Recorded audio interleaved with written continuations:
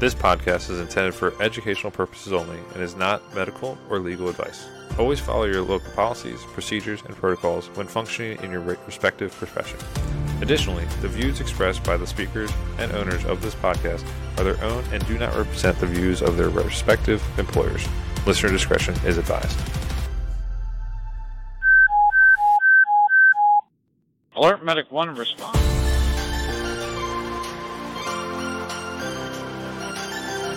Ken, Josh, and Mustafa here. Welcome back to the Alert Medic 1 podcast.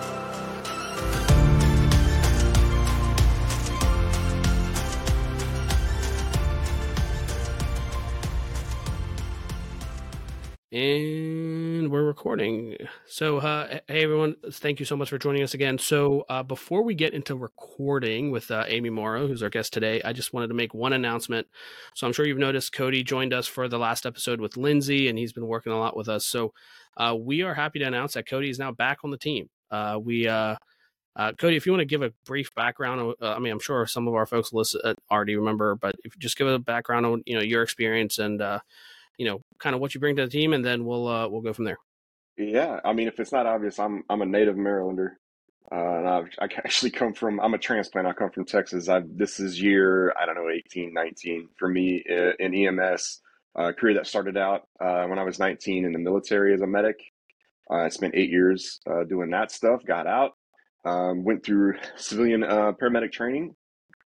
Spent the next 5-ish years or so with the ground service and working my way up through the ranks there. I got recruited to an air medical position there outside of Austin and transferred inside the company to come up here to Baltimore. And I've been in Baltimore since about 2019.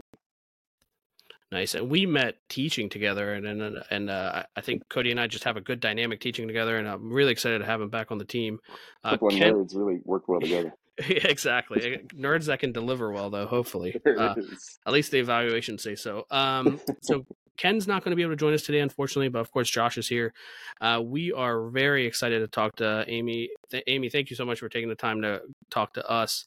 One of the topics that Cody actually really specializes in, maybe is not a good term, but a lot of the work that he does has to do with leadership. And one of the things that the unique perspectives is when we talk about leadership, oftentimes we don't have someone at the policy level like the work that you've done. So we're really excited to talk to you. If you don't mind, just give a background of who you are, where you come from, and then we'll go from there. Thanks for having me. I'm Amy Mauro. I was born and raised in Washington, D.C., here on Capitol Hill, where I still live. And I've spent most of my career in D.C. government and politics with a focus on public safety. So I started my career working for the DC Counsel, then started to specialize in police oversight, and have also worked for a couple of mayors and got really into EMS work during the Adrian Fenty administration, and I'm sure we'll get into that during our conversation. I'm an attorney, and so I've worked as a general counsel, and in 2015, I was asked to join the Bowser administration after Muriel Bowser was elected and to help them recruit a new fire chief. And so I did that as a consultant. And then when Gregory Dean came to town from Seattle, was talked into becoming his chief of staff. And so I did that job for 8 years. I loved it. But 8 years is a long time in that kind of 24/7 on-call role. And so when I was ready to leave, I wasn't ready entirely to let go of that work and the department. And so I decided to revive the DC Fire EMS Foundation. And so I've been doing that as a volunteer actually since March, and consulting part-time for income while I grow the foundation. Okay, so, and forgive me, so you said you were the chief of staff for the fire chief, or is that correct? Yeah. Okay, got it. For our listeners that, and I know that I just made this last minute edit, but we did talk about it before recording. Are you able to kind of just describe, without going into Civics 101, where the fire department generally, or maybe just for DC, fits into the general governing structure? Because I think a lot of folks don't have that insight. Sure. Well, the fire department is a executive branch agency, like schools, police, all the others. And the fire chief in the district is a sworn position, and he reports to the mayor. The mayor has a deputy mayor structure, so he most regularly is reporting to the deputy mayor for public safety. But that's how it works. So we don't have a commissioner system or a panel or anything like that. It's fire chief is the leader of the agency and reports to the mayor. Okay. And how did when you say you were the chief of staff, do the other, like, I guess the deputy chiefs answer to you and then answer to, or where do you, I guess in the rank structure, how does that work? So when I was chief of staff, Chief Gregory Dean decided to appoint me as the civilian equivalent of an assistant fire chief. And so the assistant fire chief level is right below the fire chief. I reported directly to him.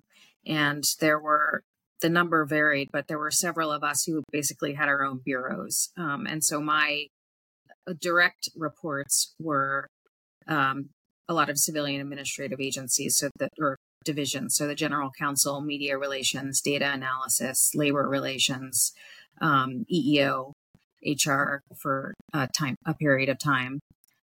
But as chief of staff, I also sort of was a partner with the fire chief in helping him manage strategy, making sure that his decisions were carried out agency-wide.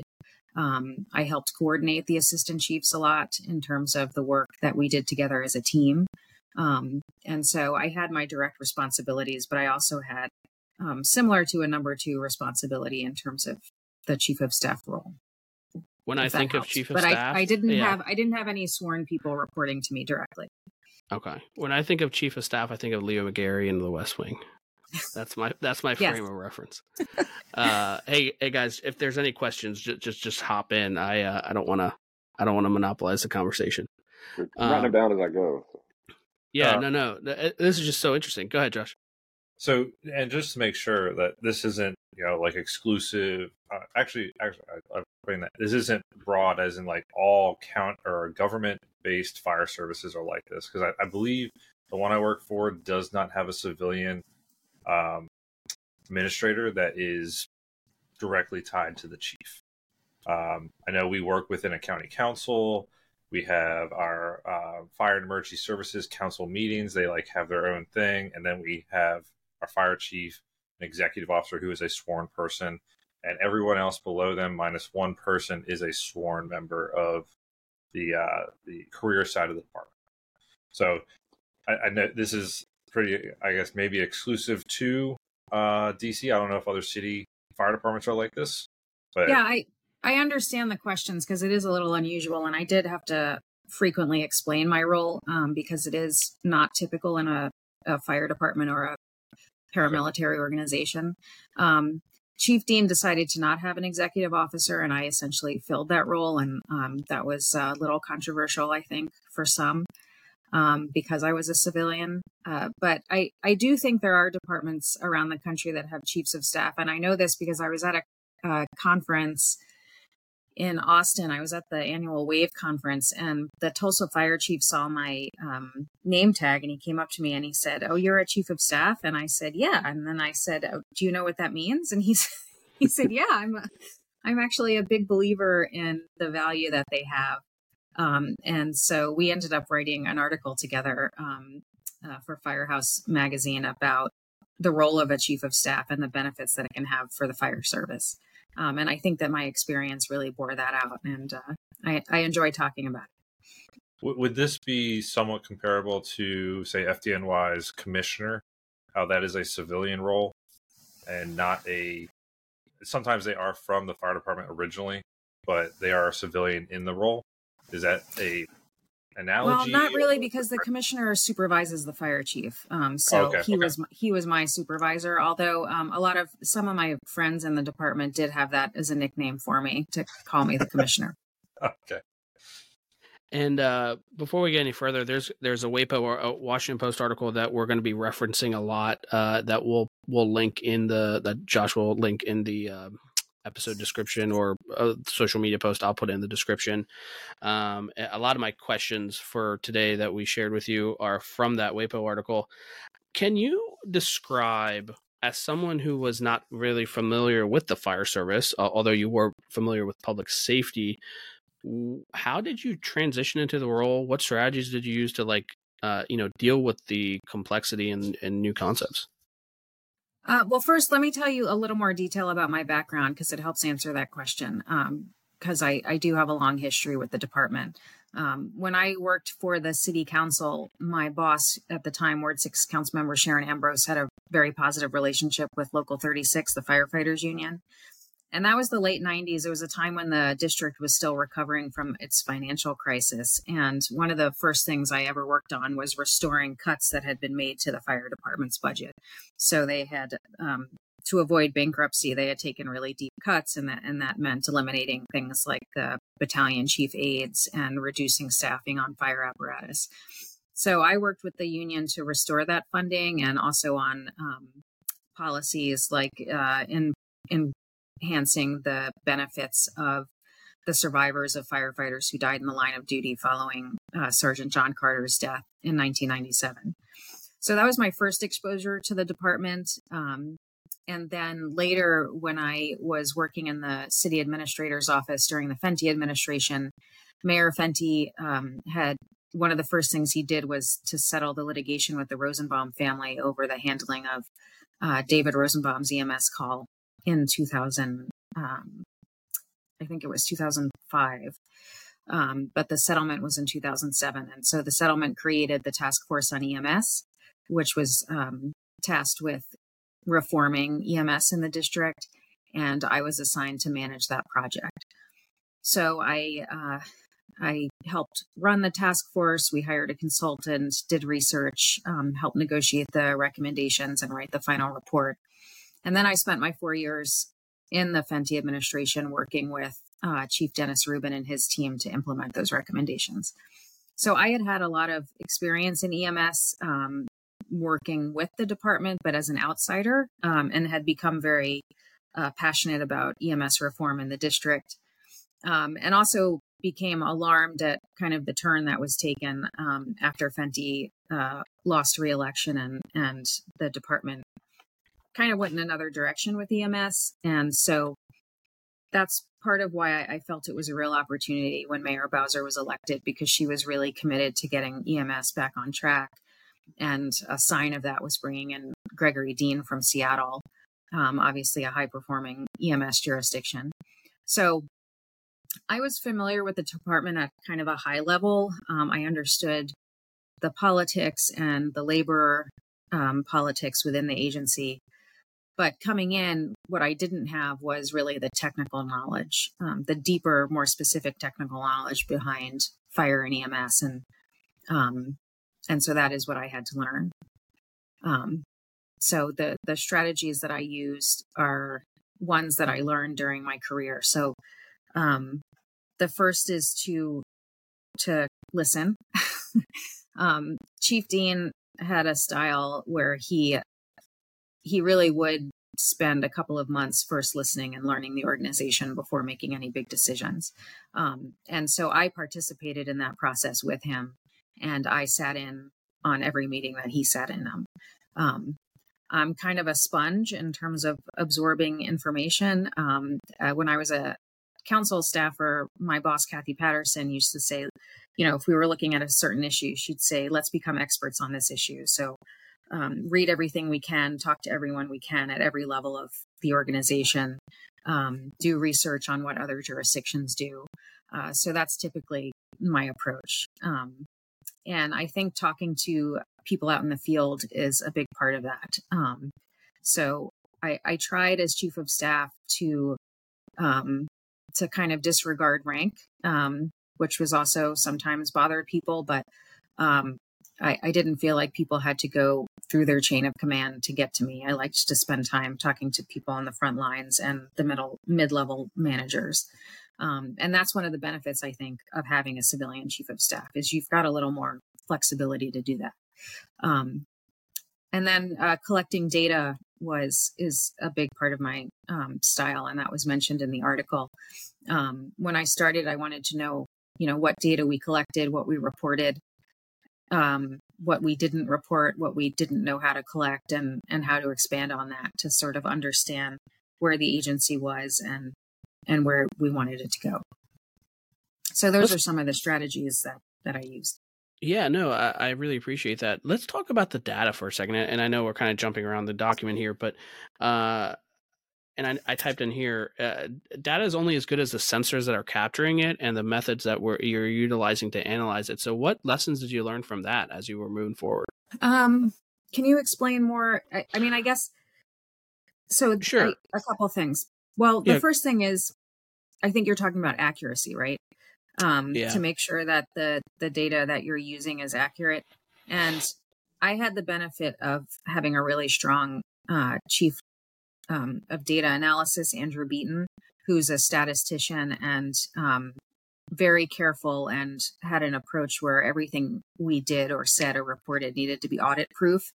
And that's not just because of data integrity, but when you work in a very highly politicized atmosphere like the District of Columbia, if you're going to say something, you need to be prepared for people to poke at it and to question it, and you need to be able to defend it. So we certainly were very careful about that. But I think the other thing that I learned, actually, and this was sort of reinforced by my 8 years as chief of staff, is data doesn't tell you everything, of course, right? You need to work on those.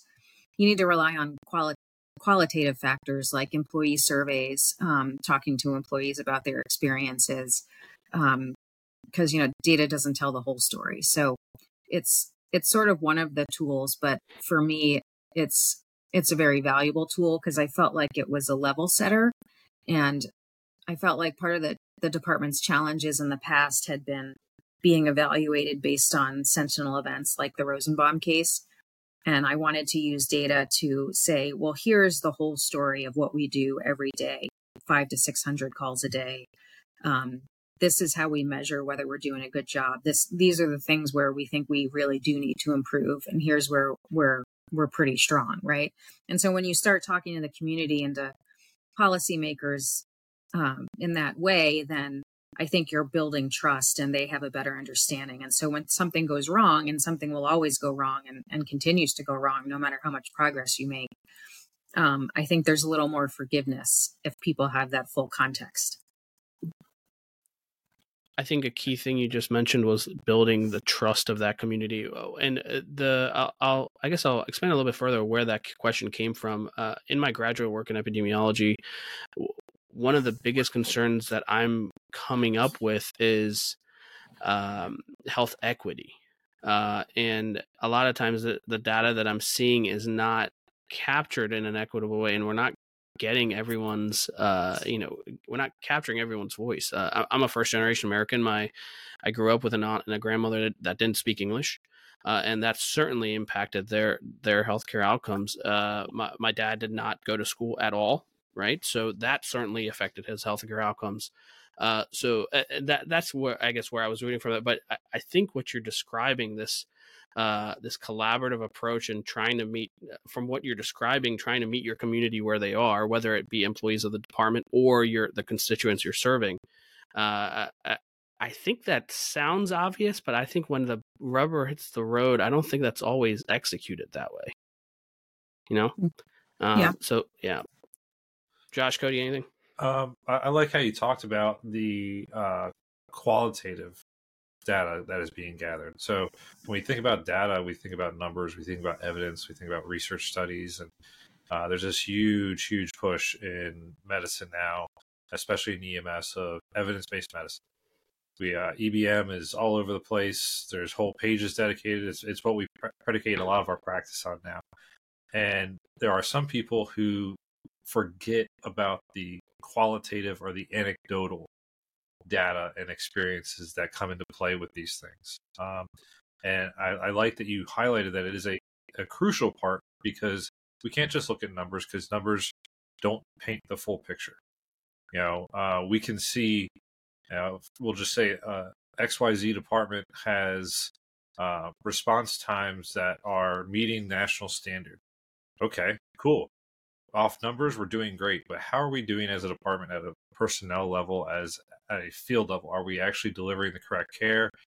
Are we just meeting time hacks?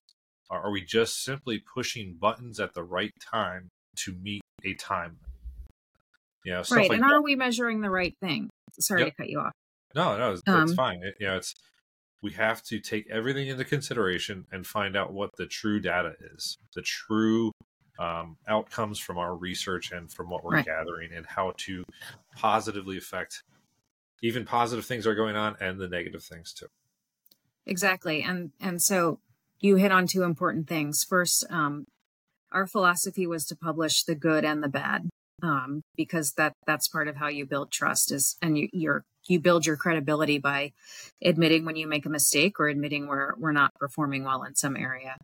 And that's true outside of the agency in terms of media and policymakers, but it's true with your workforce too, because they know they can call BS and they know it when they see it. But another early decision we made was to expand what we were measuring. So when I started, if you looked at the department's website, there was not really in-depth performance reporting. In fact, the topic of the tab at the time was response times. And so that was kind of the beginning, middle, and end. And we decided we wanted to not only measure patient care and patient outcomes, but report on them. And so that's part of the storytelling exercise and philosophy that I mentioned earlier. So we did. So we first just started measuring our compliance with our own EMS protocols for a couple of years and reporting that. And those were very positive. But then we made the decision that, well, we'd love to find some national standard for EMS patient care reporting, because, that's been a long process and hasn't been as strong as, say, NFPA. So we decided to use the NEMSQA measures that were published a couple of years ago. And that allowed us to not only report on how we did when we knew the patient was having a stroke, but maybe how we did when we didn't necessarily know that, and maybe we missed that was a stroke. And that was important too, right? And I think we were very excited about that, but I unfortunately didn't get to where I wanted to be after 8 years, which was getting more complete patient outcome data from the hospital. So that's still a work in progress in DC. Yes, it is. And I kept saying, I'm not leaving until we do this. And then, so now as part of the foundation, I hope to continue to push on that, actually. And maybe even provide them with some foundation support on how to collect and manage and publish the data. So I have a question that kind of goes along with this, the evidence and the data. We take all that into account, and we spend man hours, hundreds, thousands of man hours a year putting together data, putting together what we call evidence-based medicine. And there are a couple of different groups that, EMS folks have to, or fire folks have to communicate that to. And what advice do you have for the chiefs or for the senior level staff officers who have to present those cases? How do we tell our story better? Well, first, the chief needs to invest internal resources into data analysis. Fire departments have very, very thin administrative staffs. Mm-hmm. And I had experience working with the Metropolitan Police Department in DC, and Charles Ramsey became chief in the late 90s, and he came in the middle of controversy and was sort of an outside chief who was tasked with reform.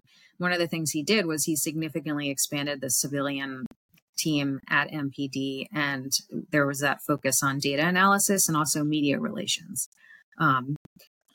And so I had seen how effective that was in the MPD context, and Chief Dean was on the same page that we needed to kind of increase that level of resources within the agency. So that would be my first piece of advice. And then the second would be understanding your community and policymakers enough to know what's important and what they want to know when you're doing your reporting with data.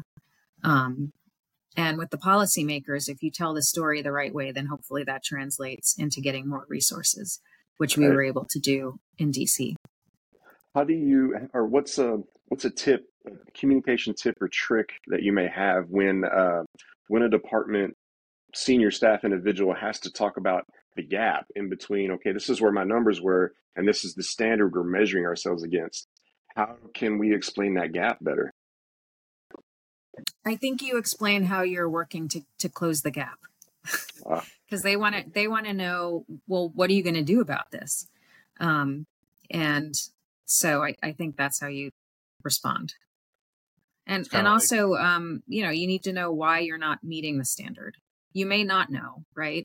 Some of that is we don't know, and it's guessing. But I think you have plenty to talk about because you understand much better than outsiders what you're doing to try to improve, and people like to hear that. It's kind of like when you talk about a problem or an issue within a department or wherever it is, even an after action review of a something that you're deficient on, it's always better to provide a possible solution to that issue, and to show that it's not just like, oh, well, here's this issue, I don't know what we're going to do about it, but it's there. Then that leaves anyone else around you thinking, well, are they properly equipped to do the job? Regardless, they're not providing a solution. So if you have a solution that's sound and at least based in something that can be worked, and not just reaching for the stars, hypothetical, well, if you just gave me $1 million, I could solve it all. No, like, hey, how are we going to allocate resources to fix this problem that we have right now, that by doing it and working on it, someone might be like, hey, let's push some money towards it to make it work better. So I strongly advise anyone that is bringing issues up in their department, come with solutions or possible solutions instead of, these are my problems, I'm just laying them in front of you, I don't know what to do about them, but I got a problem with it. Come with solutions, because at least it looks like that you're invested. Josh, I got to say that when you're talking, it sounds like you're in an airplane or something. I don't know. It might be a different microphone choice or something. I don't know. I just want to let you know. I'm so happy that we got to this topic, because one of the quotes in the WAPO article has you saying, quote, "Our department has demonstrated that if you make political and financial investment in it, you save more lives," end quote. This is one of the things I love talking about, but I've yet to get a lot of good answers. In the world where we certainly need reimbursement reform for EMS, in a world where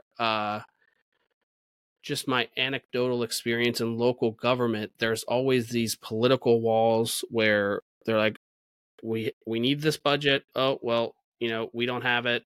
I guess you're stuck. How did you surpass those walls? Because I imagine that was a very complex situation you walked into. And I guess I'm looking for those tangible budgetary and what's the other word I had, political budgetary and political walls you had and how did you overcome those walls? Well, the first thing you have to do is know how to leverage a crisis. And I had experience doing that with the Rosenbaum case. In 2015, I will never forget, in March, in 1 week, we had 3, I think it was 3 negative news stories where patients were harmed because of lack of resources.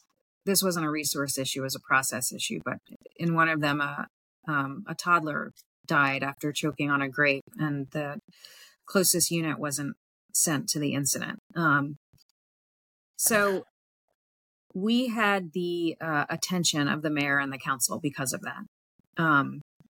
But that's not the whole story, right? You need to figure out a responsible strategy for getting the resources you need.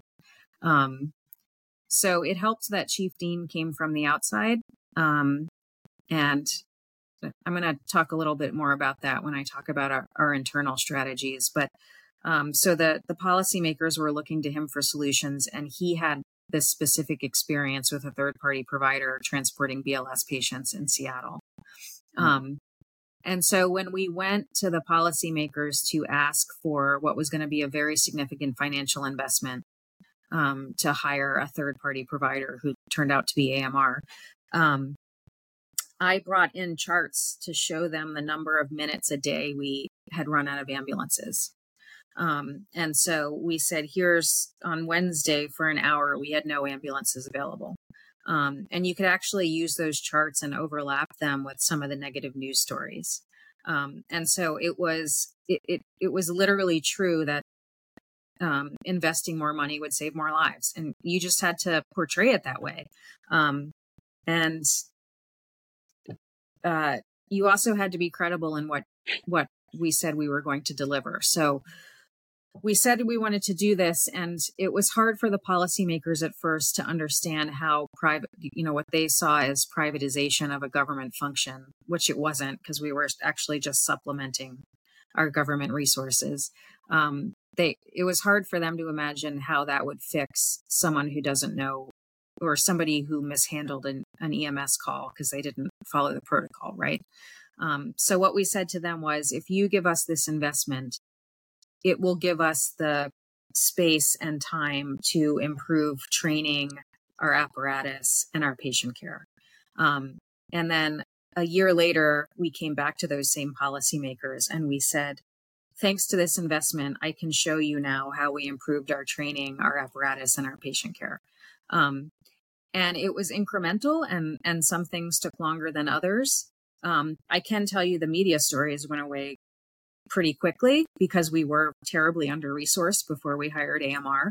And so that made an immediate difference. And that's part of the process of building trust and building credibility, and telling the story over time and returning and sharing the data, because that allowed us to do even more in the future and eventually to start innovating and doing things that we couldn't imagine in 2015 we could do, like building the nurse triage line.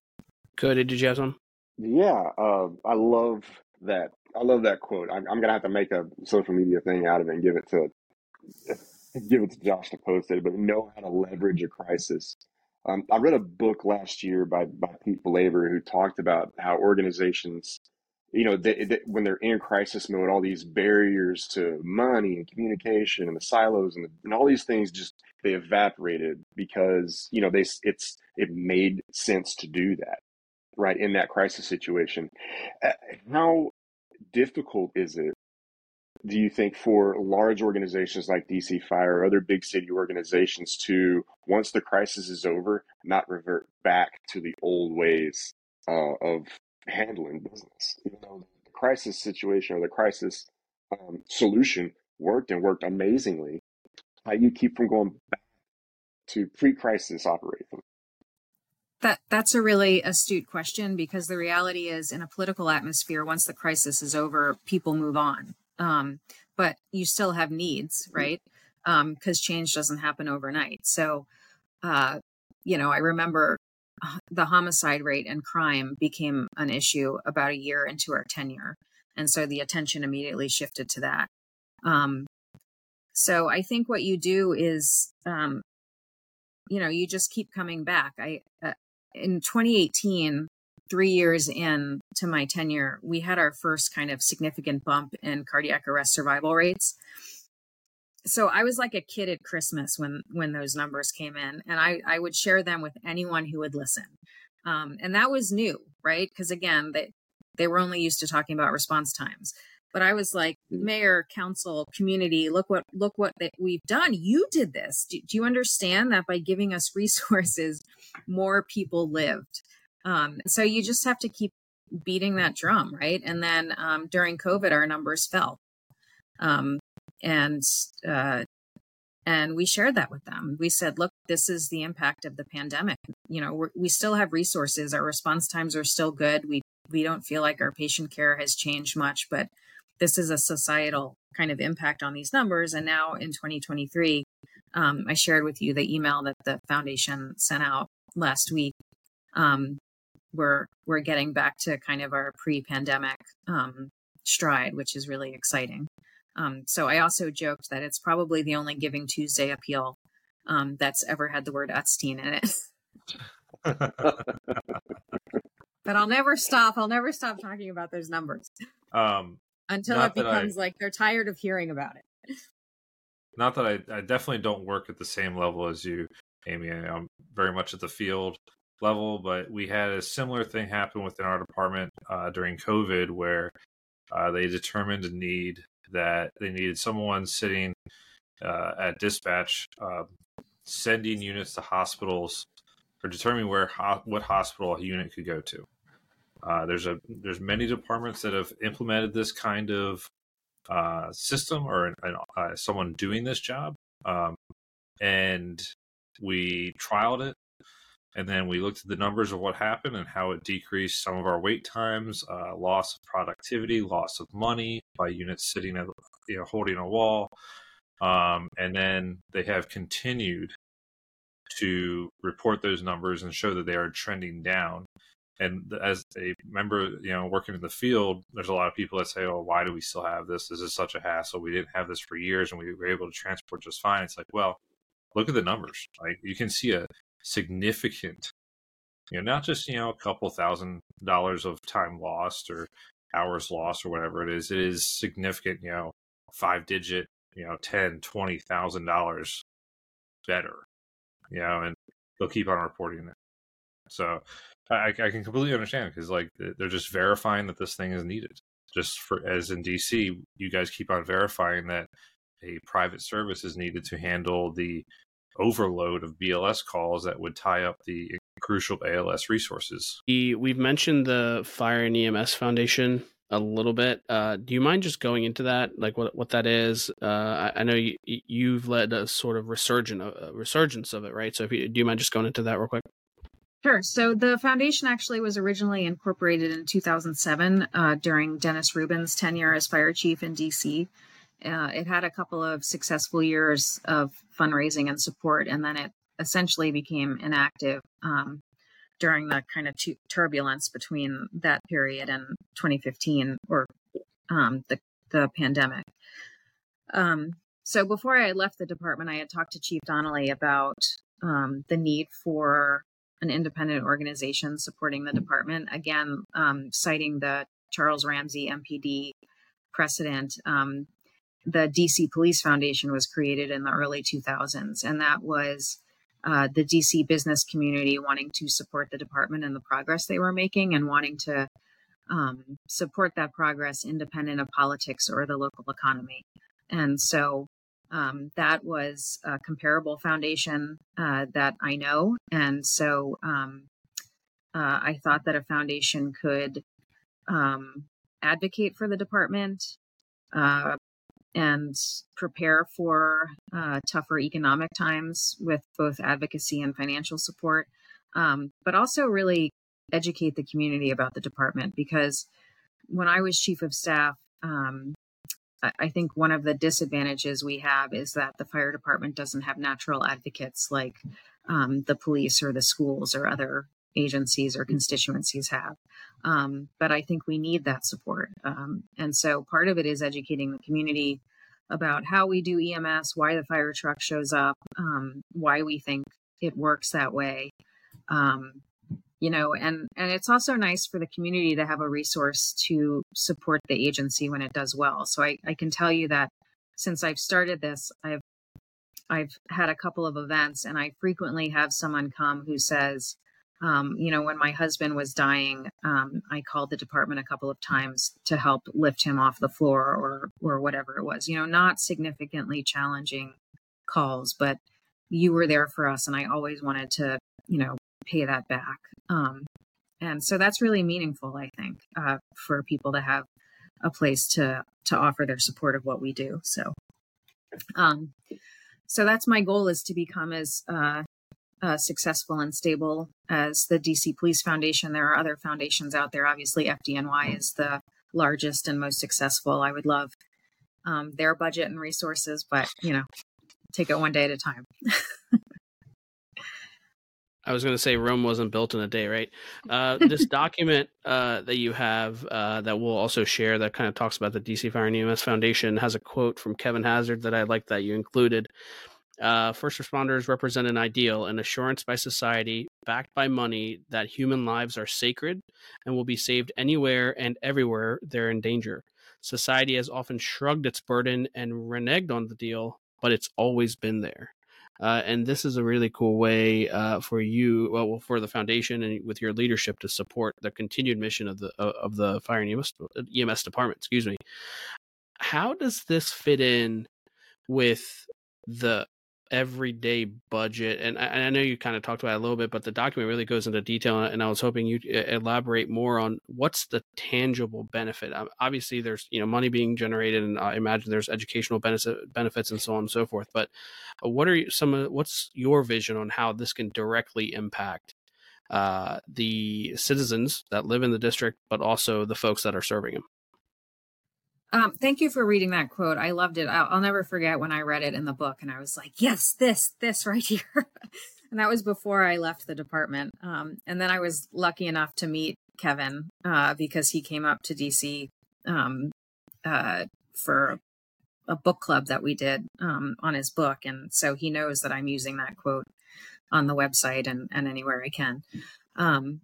So examples of tangible benefit. Well, I have one that actually we are fortunate enough to have just started, which was we received a grant from the Capitals, the Washington Capitals hockey team, to support firefighter mental health.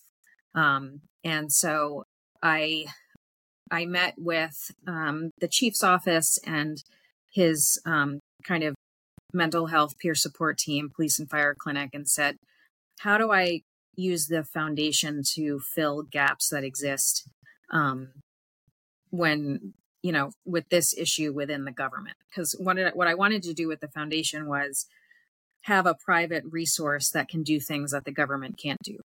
And so what we did was we created an emergency fund for firefighters who are in treatment for behavioral health, cancer, or cardiac issues, which of course we all know they have increased risk of getting those diagnoses.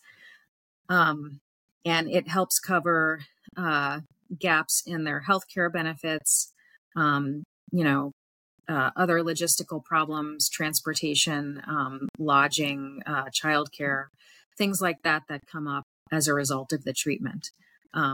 And so I will be able, as a 501c3, to directly help those firefighters and those families in a way that the government or, the police and fire clinic can't.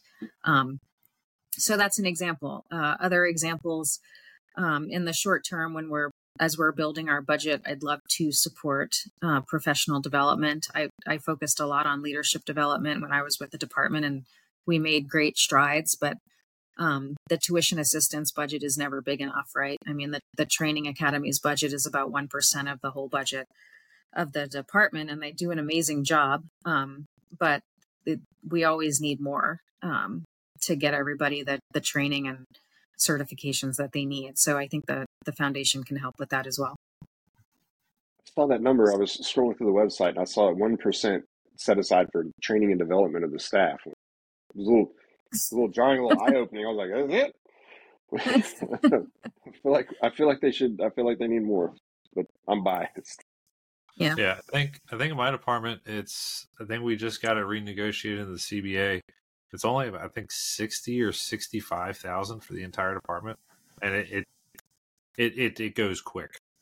I tried to get tuition assistance 2 years ago, and I was on a call, and I sent my application in 35 minutes after it opened, and I was waitlisted already. Oh, wow. Yeah, it was very fast. But yeah. I was on mute. Sorry.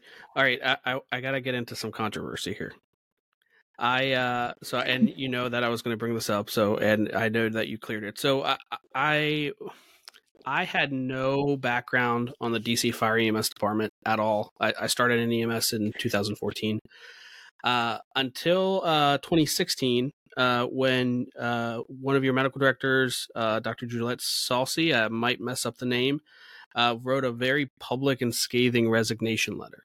That would have been right around your time, correct? Yes. If you don't mind just describing that whole shebang and how y'all dealt with it, I'd really appreciate it. How can I forget? Of course. So I started in early 2015 with the mayor's office, and then joined the department June 1st. And we were excited to recruit and hire Dr. Saucy, very accomplished medical director and doctor. And kind of maybe I just brushed aside some voices in my head saying, will a third service EMS person be happy in the DC Fire Department? So I won't spend too much time on the next 7 months or so, but eventually she resigned and released that scathing letter. And it was devastating. I'm going to be honest with you. I wasn't terribly surprised because the signs were building that it really wasn't going to work out. But the timing was devastating as well, because we had gotten approval for the AMR contract. We had gotten the funding for it. But we were like 6 weeks from launch, right? So we're about to do this incredibly change, I wouldn't say controversial, but definitely a big change in the way the city delivered EMS. Everybody was anxious about it. Our workforce was anxious about it. The community actually wasn't as stressed out as we expected them to be, because I think we made a strong case for why we were doing it. But it was hard personally. And also because we knew that the department needed to improve the way it did EMS. That's why I took the job, right? I mean, that's why we were doing what we were doing. But we needed to work as a team to get there. And so I'll never forget a conversation I had with Chief Dean when that was going on, because he was he was very calm, had a ton of experience, 40 years in the fire service, very wise, solid leader. And I said, how can you not let this bother you? And he said, well, we just need to prove her wrong. And he was right. And so it actually brought our team together, because the team was not where it needed to be at that point. And so we just kind of linked arms and focused on the launch. And, that was our approach from then on. And so we just methodically worked on improving the department and our performance and our patient care. And I think we did. So I actually have no regrets about the way it happened, because it was just sort of, it happened and we recovered, and I think we did very well. In keeping with your theme of never letting a crisis go to waste, what was one of the biggest things that you were able to leverage from that crisis to enhance the future of the department? I don't think we leveraged that one. I think we just tried to. That's fair. I think we just tried to prove it wrong, right? That it couldn't be done was basically the sort of message that was sent, was that we didn't care about EMS and we didn't, and our department was not capable of doing it well. So that was our mission, was to prove to the community that we could do it well. I imagine that no one signs up for a job like that wanting to publish a letter like that, right? If you were talking to any number of other medical directors that find themselves, whether right or wrong, frustrated to the point of that, what advice do you give them? Yeah, to be fair, we had cultural challenges and resistance to EMS within the agency, of course. And so we have EMS champions within the agency who do get frustrated. And I hate to sound like a broken record, but I talk about the data. I say, we're making incremental improvements. And so we're on the right path. and it takes fortitude, and it takes leadership over generations, and it's an evolution. And I see that evolution in our department. I see one of the things I'm proud of is retaining paramedics is always a challenge for any organization. It's a burnout job. And we had kind of an exodus in the years 2013, 2014. And attrition is significantly slowed down. And I think that's one of the benefits of the way our agency is structured, is that paramedics can get promoted and they can go up through the ranks. And they're doing that. And when I started, we had just a small number of company officers and chief officers who were paramedics.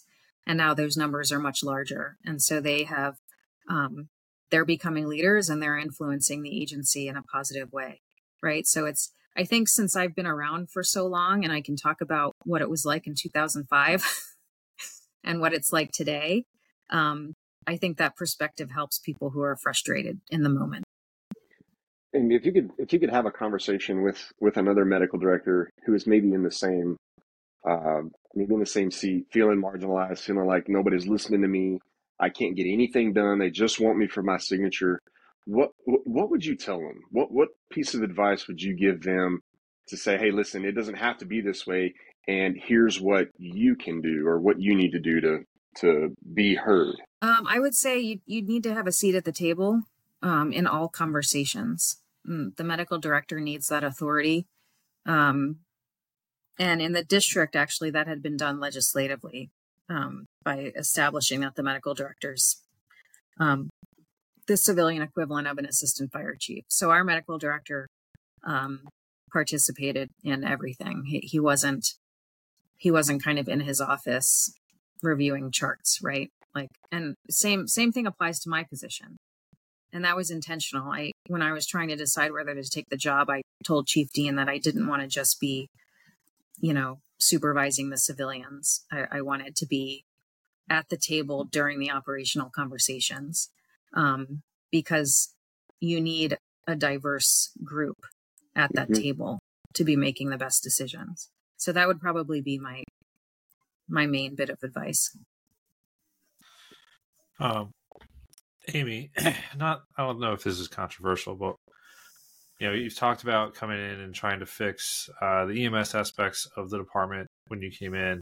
What was it like, as the chief of staff coming in with Chief Reed, coming into the department after Chief Ellerby, and having to work on the overall morale and feelings of the department, where he, whether factual or not, very much did a lot to negatively influence the morale department from what the outsiders saw. What did you guys have to do to bring the morale up overall, not just work on the EMS portion?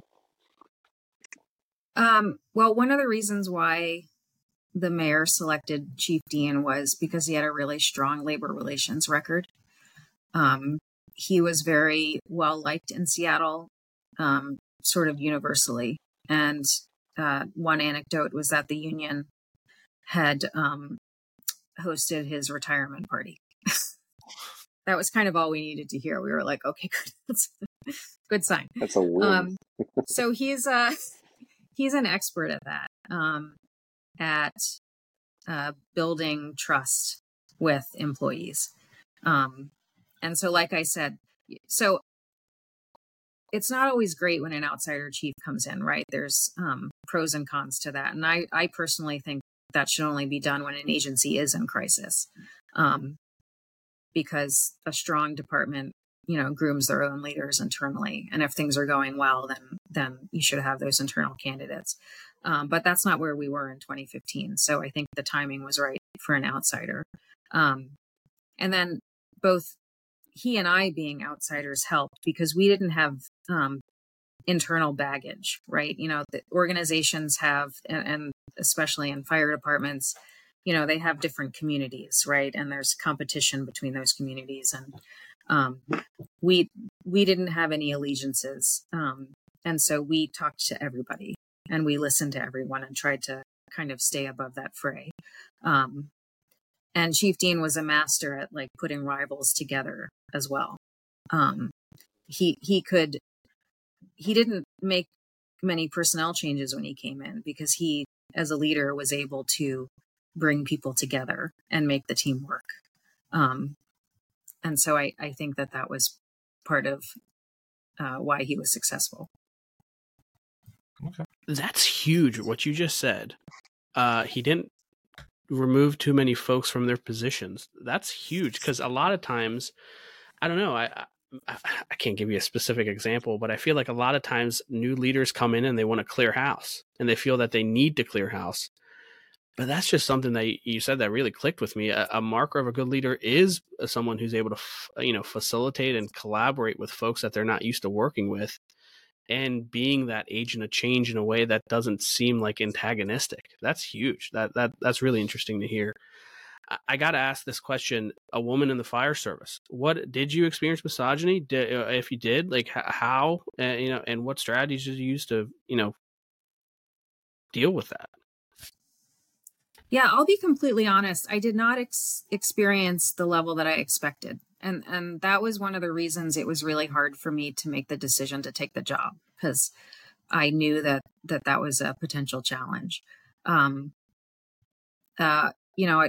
course, there are exceptions, but I think it's a couple things. The first thing is what I mentioned, which is Chief Dean immediately sent a signal to the department about my level of authority when he issued an order saying that I was the civilian equivalent of an assistant fire chief. So that was sort of communicating something in their language. And he had my back, and he always had my back, and people saw that. And so that gave me a great advantage, that they knew that when I showed up or when I spoke, I was representing the fire chief. But that doesn't mean that there's not, challenges for women in our organization. And I also knew that, and that was hard because I wanted to support those women. But I couldn't be in the firehouse when things went south for them. And so one of our priorities was attracting and recruiting and promoting more women. And we focused on that, and we created a program called Empowering Women to Lead, as a way to support women who wanted to move up in the agency, and just as a kind of networking, mentoring program. And our first class for that was basically all of the most senior women in the agency, and making bonds with those female leaders was really valuable and rewarding for me. And then they turned around and said, well, we want to create a women's advisory council to continue this work and to support women. And that was the most important thing, because, they have a rotating chair with a phone number, and they consider themselves a resource, not just for women, but for company officers who need advice about managing their female employees. And so that was the way we got that support out into the field in a way that I couldn't do it. So I think I've shared with Mustafa that I actually think that I got more blowback for being a civilian than for being a woman. Although there is, in the Washington Post article, there's the fire chief wears heels. And I met with a bunch of women in the department over the summer, and I put up the slide with that quote, and I said, what do you guys make of this?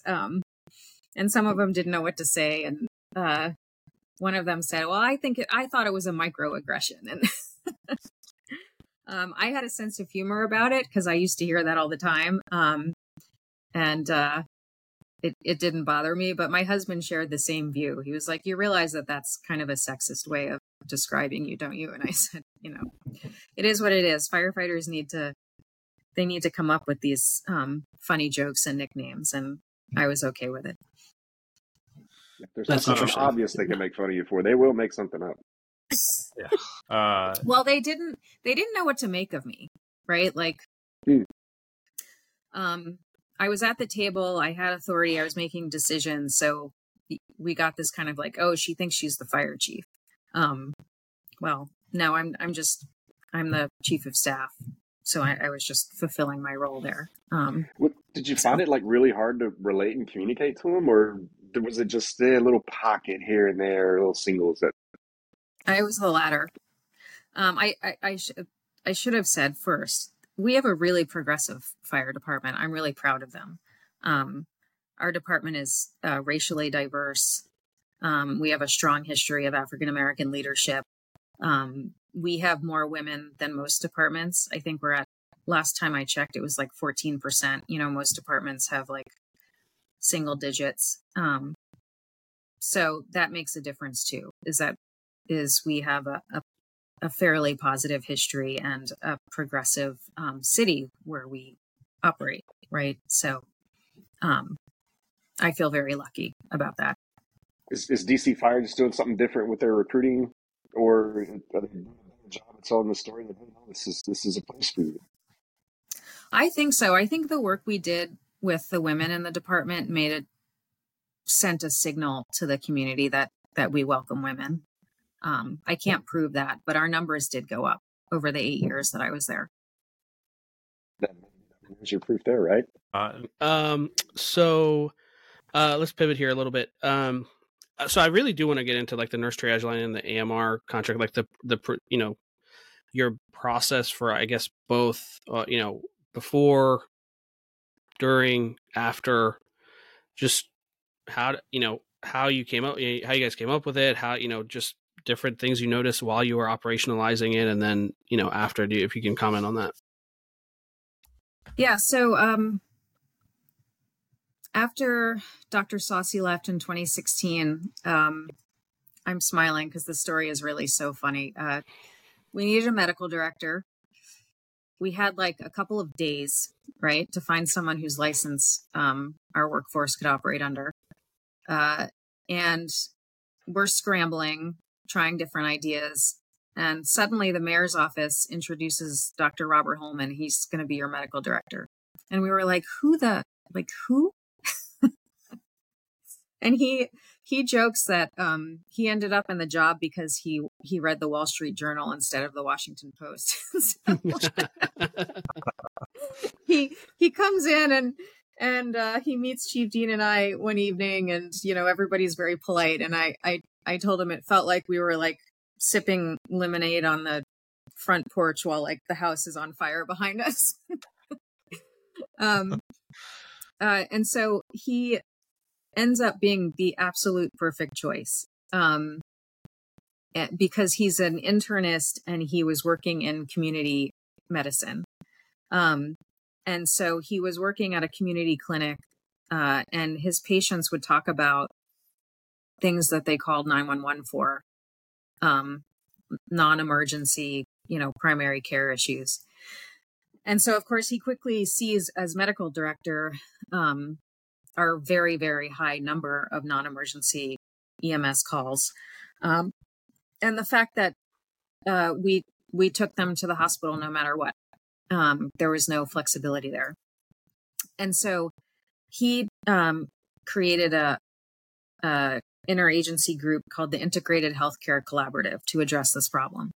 And so he invited our health and human service agencies, our Medicaid MCOs in the city, some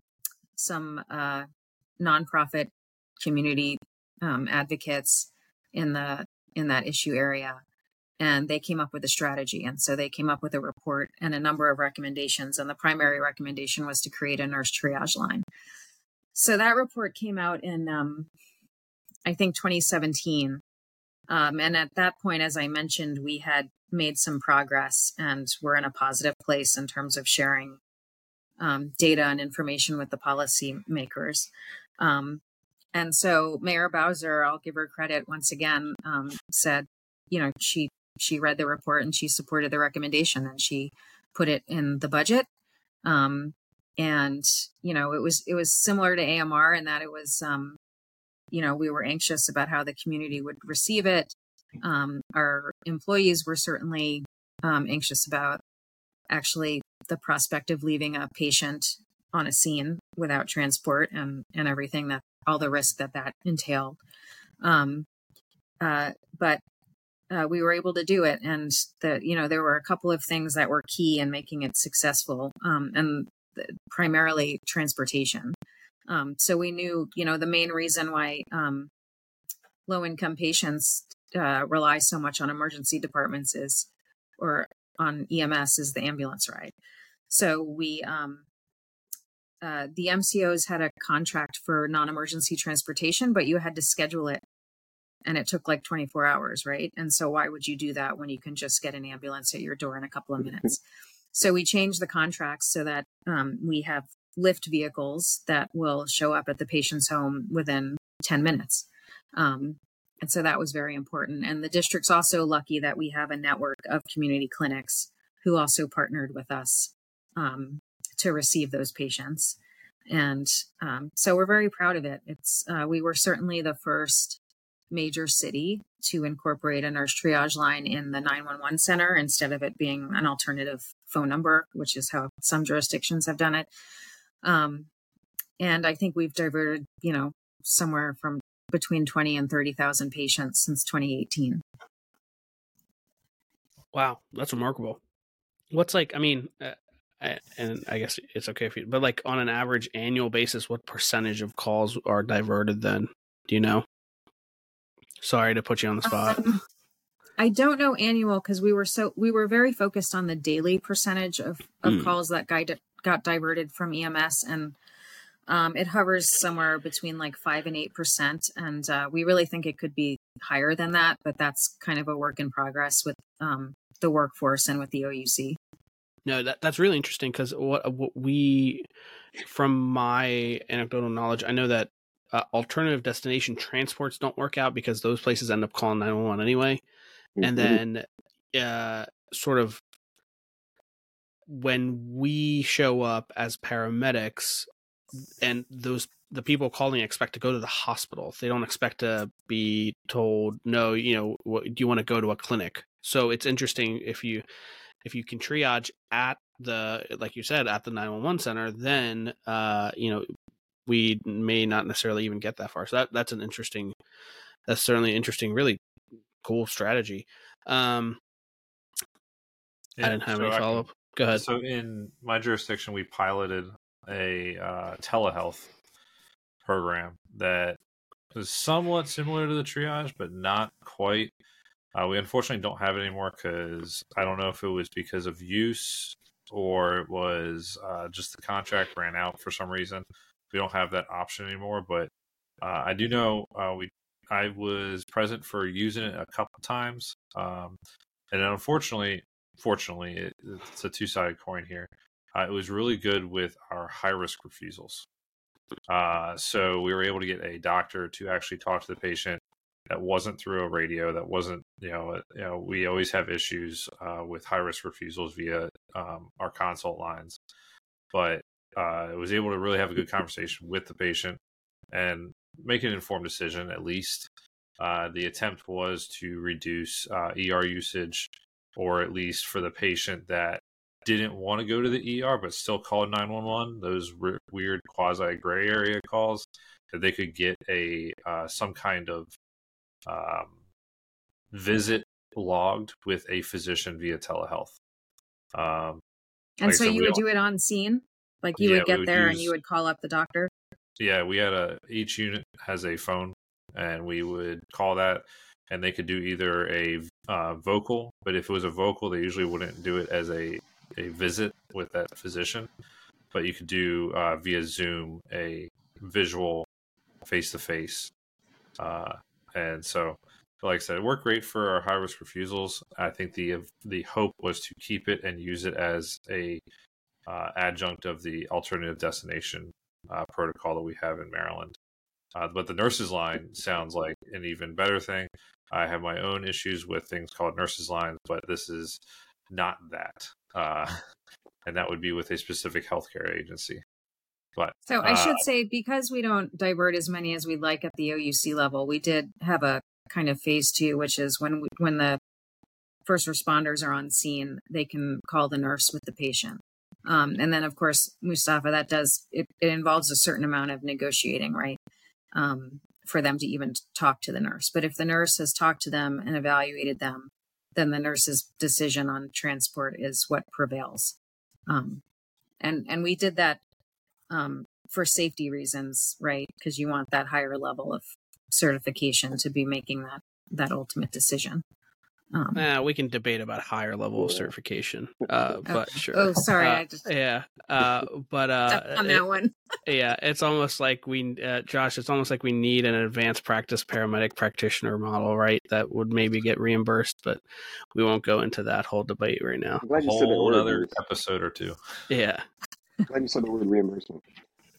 I was curious. I mean, I may have missed it during the setup of how did you fund your nurse triage line? A lot of the community-based initiatives, whether it's community paramedics or nurse lines or telehealth or whatever, they're usually either grant funded or like 1115 waivers. Most departments either don't have the financial bandwidth, or most municipalities don't have the financial bandwidth to fund these. So I was curious, how did you guys fund that probably very expensive nurse triage line? We got a local appropriation in 2018 of $1 million, and it's stayed steady since then because I think we overestimated the volume in the beginning. So as the program has grown over time, the same budget's been able to accommodate it. But Dr. Holman has there was a Washington Post article about the 5-year anniversary, and you'll see in that he articulates a financial benefit argument about the Medicaid and operational savings well exceed that local investment. We also went to a Medicaid cost reimbursement model in the district, which that process recognizes those cases where you don't transport and just the cost of delivering EMS as part of your reimbursement. So that's something I highly recommend because it resulted in a significant increase in revenue to the district. And the department has benefited from that. To add for Cody, I know, and you're probably familiar since you work relatively close to the epicenter of this, but I know Baltimore City had to have a lot of buy-in from the hospitals. The hospitals offered to contribute money to the system to fund it. I don't know which one specifically, how much it made up their budget for it, but that's from what I understand. And unfortunately, the person that could comment on this best is not here today. But that is what funded their community health program. It wasn't like, hey, the city budget magically appropriated this money for them for this novel concept that has yet to be totally proven. So it's a very difficult thing to do. You have to have that buy-in from multiple organizations or have a council, a government system that is willing to look at it and take the bite on it. And I know my department's working slowly towards that. We finally got people that are actually full-time day work. It's only 2 people, but full-time day work within MIH that are uniform personnel, and they have a couple of people that are civilian. So it's interesting you bring up how difficult it is for hospitals to pivot to it, even though back in 2017, me and my team got tasked to build a community paramedicine program as a hospital-based service. And you would be shocked at just how difficult it was to get a big aircraft carrier hospital to start pivoting away from everything needs to get admitted through the ED and trying to work back end into clinic visits and all that stuff. It was 8 months. Sounds right to me. It's been a few years. It's not how long it actually took us before we could actually start enrolling patients in the program and getting it paid for. And it was only a cost savings of about $1 million or so. But then you look at that versus the revenue they lost from the admissions, and it was an interesting conversation to say the least right before I left. My next project is trying to understand Medicare, Medicaid reimbursement, because Maryland is, I believe, one of the only total cost of healthcare models, and we have a Medicaid waiver. But if I was to start talking about that, I would fall asleep myself before the listeners. So that's one of my current projects, because so much of EMS is affected by this. but like the average, of course, the average paramedic doesn't know, but I don't even know if like the health policy people know about EMS. Like, I wonder if, I feel like that's a niche that just the folks, I could probably count on like two hands how many people I think, I don't know what I don't know, but how many people are experts in both, you know? So the EMS folks are getting a squeeze from that piece of it. And then the air medical community that I know has a, oh gosh, Especially recently, the yeah. No Surprises Billing Act has been, it's been pretty widespread. There have been two large air medical corporations that filed Chapter 11 bankruptcy because the revenue was not keeping up with the expenses. And it's going to change, in my opinion, if it doesn't get, if we don't come to the middle and come to some pretty decent agreements on this, then it will change the air medical landscape in the United States, and not for the better. It's a shame because, of course, we don't want people getting surprise crazy bills, right? Obviously. Right. But then on the other end, we kind of need a service for really sick people to get not by ground to where they need to go. Right. And again, there's a middle ground somewhere. And you know, I'm going to say this probably don't get that, but there's a middle ground in how much we should be billing for this and trying to justify the cost of using an aircraft. There's a piece of the puzzle that's not really at the table, and it's the actual requester for an appropriate utilization of the resource. And then there's the insurance reimbursement piece of it, which bases a lot of their decisions on the other two elements. It's an incredibly complicated and about 10 pay grades above me conversation. Yeah. Amy, I got to ask, so now that so you said you're not with DC Fire EMS anymore, you're with the foundation, but then you said you're volunteering for the foundation. So are there any other like professional endeavors you're doing right now? Yeah, I am consulting part-time. I like to help leaders with organizational change. Obviously, I've got public safety expertise, and I love helping fire and EMS departments with some of the challenges that we went, using our lessons learned to advise others. So, definitely always seeking clients and projects. But I think my organizational change skill set, which involves policy, budget, data analysis, leadership development, it translates into a lot of different contexts, not just public safety. But that's the type of work that I enjoy. What would Amy, go ahead. No, I think we're going to ask the same question. What's like, is this like a company you have? Like, if I'm a fire chief that's in dire straits, how do I reach out to you? Thank you. Yes, I'm an independent consultant, and my website is amymauro.com. So you can read all about it there. Got it. What would Amy Mauro, the consultant in 2023, tell Amy Mauro, the brand new chief of staff, on her first day? Knowing what you know, like you have the crystal ball, what would you tell her? I would tell her, listen, you don't know everything. You are surrounded by amazingly talented and compassionate people who support you. You can feel it as an outsider, like you're coming in and you're up against the world, but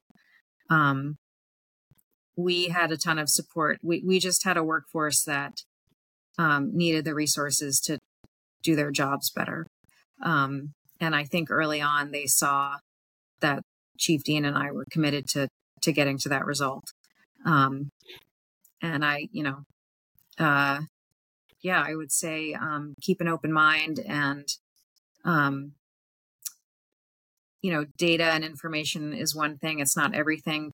The people part of management is really important. And I learned a lot from Chief Dean and kind of the strategies I explained earlier. And that helped me grow as a manager and a leader.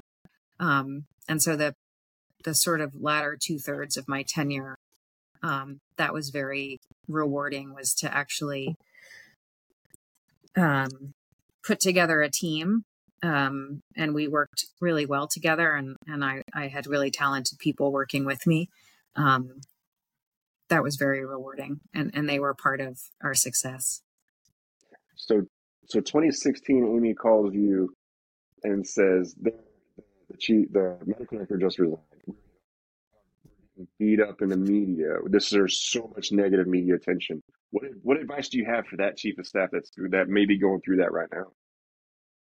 I would say stay focused. In the moment right now, nothing you can say will convince people that that maybe the things being said are not true. So what you need to do is just focus on what you guys were going to do anyway, and it'll be okay.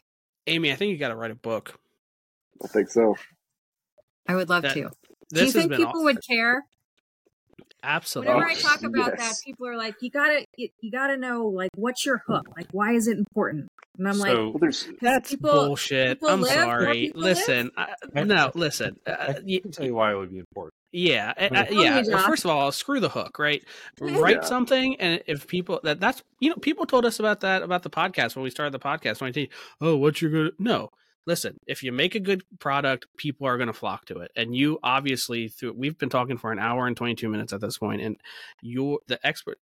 There's so many Instagram reel clips that Josh has because you've had so many good tidbits of information that folks need to hear. I did cut off Josh though, so That's good. So me and Moose talked with actually one of my chiefs back over the summer, and we talked about leadership in fire EMS and how I brought up that while there has been a new resurgence of leadership conferences and books and it being on social media and figuring out how to do this thing, because leadership in fire and EMS is, while it is military-esque and there are military portions to it, unfortunately there's people that don't get the right type of leadership experience and training because they are in a vacuum, possibly. They can be under one officer until they become an officer, and now they have that very microcosm experience. A book like yours can give them the perspective of a civilian that is not, you are not jaded. You don't have any, as you guys talked about, you didn't have internal baggage when you came into the job, you and Chief Dean. So you don't have the internal baggage of like a firefighter. Like, we have our own preconceived notions, and that can come out in a fire leadership book. But you can show, hey, how do we work on this to better a department, better our delivery to the citizens, and like, how do I talk to people and get the real message and be that relatable person. So there's a lack of decent fire leadership education right now. It's building. There are some great ones out there, and it's building.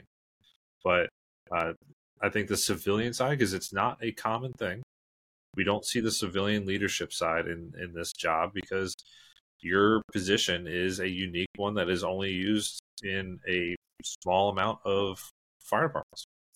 So, and you got this. Yeah, and really... I am an advocate. I think there is value in it. Sorry, Cody, go ahead. No, I was going to say, you have this really fantastic, like, what I heard it phrased one way, called meta leadership. Your meta environment. That from being positioned the way that you were, you've got some influence down the chain of command by decree that the chief gave, but you've also got this incredible you're positioned for this incredible ability to influence across the chain of command and definitely up the chain of command. And that's where, a lot of to Josh's point, there are tons and tons of volumes of books out there on how to lead people day to day. How do you lead down the chain of command? How do you lead down the chain of command? And there's not a lot out there for once you put on the white shirt. Well, what the hell are you supposed to do? How do I interface with political stakeholders? How do I interface with the general public? I'm used to talking to firefighters and paramedics all day long. And as Moose can attest to, I'm mildly profane anyway, and that doesn't go well, with the general public. I've done well this time. How do you communicate? What matters to them? And I think Amy, you've got a really good background to be able to contribute something super meaningful to that community. Thank you. I mentioned leadership development. So one of the first things we did was to issue a leadership development plan, because our employees told us a lot of what you just said. I mean, their training is in EMS and firefighting, and then they become a deputy chief and they're in charge of like a multi-million-dollar corporation, right? And so we, and I think it's important to empower people in uniform to be able to do it. I wouldn't advocate replacing them with civilians, right? Because that's creates problems. So we developed a curriculum at every rank in the academy for leadership development, and they gradually got increased skills. And I taught a bunch of classes just talking about the things we've talked about today. So the history of DC, the structure of our government, using data to make decisions, organizational change, that sort of thing. And so my hope is, and I'm really proud that, we've had hundreds of company officers now go through that curriculum. And I just know that it's going to help make our department strong well into the future. Mustafa, if you don't mind, I did want to share something on the kind of civilian. You can say whatever you want. Chief of staff thing. So what I wanted to do was read to you two things. The first is our first employee survey in 2015. We circulated it and asked a bunch of questions, but also there were sort of like free comment sections available. And one of them was, there's a civilian chief of staff with no fire suppression experience giving the chief advice. What a joke. So that was sort of some of the reaction when I started.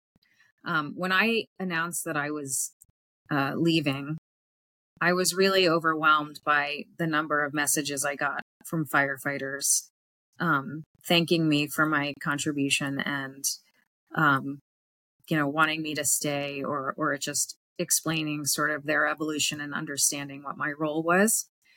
And so this one is typical. Having been in the fire service since I was 16 years old, I will admit that when some of your initiatives were suggested, I was skeptical as being the typical know-it-all firefighter. However, your belief in those programs and commitment to see them through convinced many a skeptical believer, including me, that they would work and make us a better department for them being in place. So, I don't really need anything else but to hear that from our rank and file on my way out. I love the impact we had on patient care, but hearing that message was really overwhelming to me and positive. So I would say I actually, that's probably what I would read to 2016 Amy Mauro. I'd say you may think that they're looking at you like you're from outer space, but stay focused and people will come around eventually. I can't think of a better note to end this on. This was great. Amy, I want to give the opportunity. Any closing comments? Anything you'd like to talk about before we finish up? I don't think so. I think we covered a lot of good ground. I'm looking at my notes here to see. We didn't really talk about how you improve the culture around EMS in a fire-based organization. Yeah, we should definitely talk about that. I feel like that could be an episode by itself. That's what I was going to say. I think that sounds like a whole nother episode. Yeah. If you're willing to come back, I hope you're... I am willing to come back. Okay. Yeah, we can save it if you want. Yeah. Okay. Yeah, I think that would be cool. But yeah, thank you so much, Amy, for coming on. I do want to give an opportunity to Josh and Cody. Any closing comments from you guys? No, just going to echo what Moose said. Thank you for being here and talking about this actually very vital bit of the environment we work in. It's not something talked about. It's something misunderstood a lot. And it was great hearing everything you brought to us today and the questions you answered. And yeah, I'm looking forward to having you back on and talk about changing the culture of EMS in a fire department because, spicy. Very spicy. Amy, I just want to say thank you for coming on, and thanks for your insights and things like that, and indulging me in some of my ridiculous questions. I really do appreciate it. And this is the book I talked about. The Common Sense Way. The Common Sense Way. This is actually 3 books that he's written, and I suggest every leader and every aspiring leader pick up all 3 of them. It's very eye-opening and insightful, and stuff that you can use in your entire career. But Why again, don't we have an Alert Medic 1 book list? We should have an Alert Medic 1 book list. We do. Yeah, We or a just gotta book actually club. make. We You gotta could have a make book it club. centralized. It's coming. It's on the list. This is why we have Josh on the team, because he thinks 10 steps ahead of me. that's like getting called out by the boss on the podcast. Sorry. Like I said, Amy, thank you so much. We're really looking forward to talking to you again. Don't go anywhere. We're just going to finish out the episode, but Josh is going to close us out, and then we'll stop recording. But I'm sure we'll have some things to talk about after we stop recording. Let me say thank you before we stop recording. Thank you so much. This has been really fun, and I appreciate the opportunity and look forward to staying in touch. And amymauro.com for folks that want to. Mauro.com. Yep, perfect. Josh, you want to close us out? Not to say it again, but thank you for coming on the show, Amy. For all of our listeners out there, whether it's a good morning, good afternoon, or good evening, thank you for listening. Pay attention to the social media, alertmedic1.com, Facebook, Instagram. We got a lot of great stuff coming, guys. We got some awesome guests coming, just like Amy, awesome guests. And pay attention. Thank you for listening again, and be safe. See ya.